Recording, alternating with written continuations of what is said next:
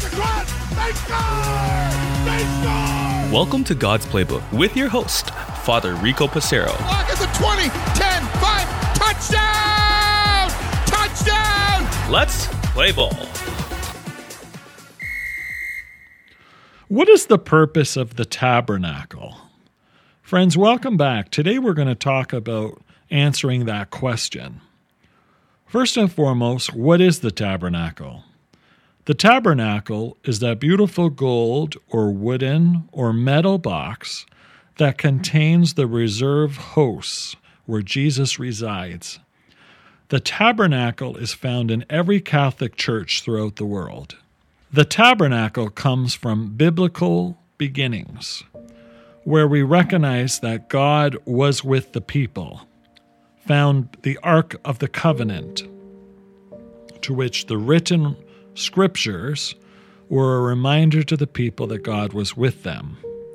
So the tabernacle reminds us that God is with us. And so, inside the tabernacle, though the doors remain closed almost at all times, is the reserved Blessed Sacrament.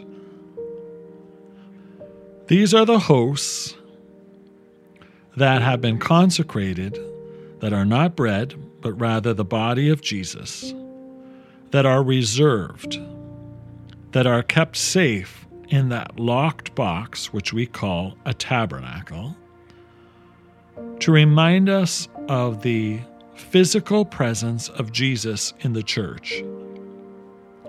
The tabernacle itself is a visual reminder of a God who is with us. Body, blood, soul, and divinity, Jesus' body is found inside and reserved. This should be under lock and key to obviously preserve this most precious thing in the church. If the church was to burn down, the priest is going to let the statues burn, the pews, everything inside, but he's to run to the tabernacle and to take the ciboria with Jesus inside and then to run out. This is the obligation of the priest. Why? Because the Blessed Sacrament is to be respected at all times.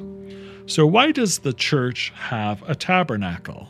Well, first and foremost, friends, actually, the purpose of the tabernacle is to allow for reserved hosts in case of an emergency. That when somebody is not able to attend Mass, that communion can be brought to them. When a priest receives a call from the hospital or hospice or perhaps from home that somebody is very ill or perhaps dying, the priest then would go into the tabernacle and take out a host to bring to them. Priests don't say magic words over a host to make them into Jesus. The only time that the Eucharist is consecrated is within Mass. So there are many instances in which the priest cannot then celebrate Mass to bring communion to those who are sick in an extreme or an emergency situation. And so the tabernacle should only have a few hosts reserved for such situations. But also in the church, it reminds us of the ever-presence of Jesus. It is his house. It is a house of God. It is a house of prayer.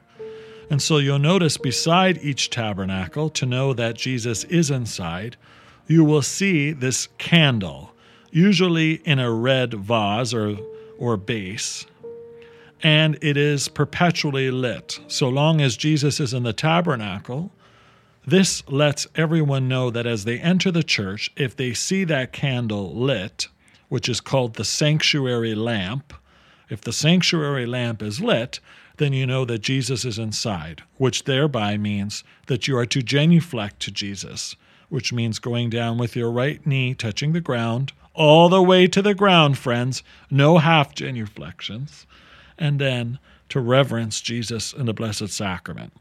For those who can't genuflect, of course, you are to stop what you're doing and make a profound bow by bowing your head. This also is satisfactory. But those half genuflections and just jumping into the pew, friends, those need to stop. We need to show reverence for Jesus, okay? Now, the placement of the tabernacle is also a question. In many churches, the tabernacle may be in the center of the church, helping us to remain focused. In some churches, the tabernacle is placed off to the side, perhaps a side altar. In some cases, the tabernacle is reserved in a Eucharistic chapel.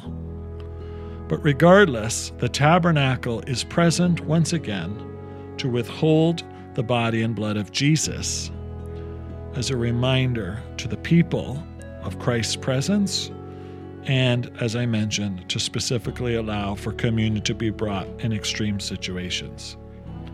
Now, in many churches, too, the ciboria with hosts inside also help a priest who is trying to navigate a number of people which is unknown.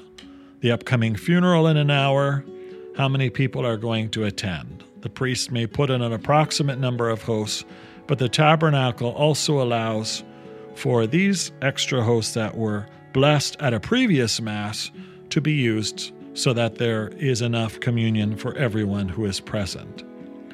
But it is the priest's responsibility to use hosts at that current Mass for the people. They should never be using reserved hosts. It should always be from that Mass. But again, from a logistics perspective, I know myself as a pastor of a large parish, this can't always take place. The priest is then responsible to continue to look in the tabernacle and monitor the number of hosts at any given time. So, the purpose of a tabernacle? God's presence with us. It is a very important fixture in the church and should be where our eyes go right away, so that before we enter the pew, we reverence Jesus, and then we kneel down in the privilege of being before the Lord in prayer. Where's your tabernacle in your church? Is it in the center? Is it in a prominent side altar? Or perhaps in the Eucharistic chapel? I encourage you, friends, let's renew ourselves to make sure that we are reverent before God, and also to thank Him for being with us in this house of prayer. For God's Playbook, I'm Father Rico. God loves you, and so do I. If you like what you hear, please consider supporting us on our Ko-Fi, Ko-Fi, or GoFundMe at God's Playbook Podcast. Thanks, and God bless.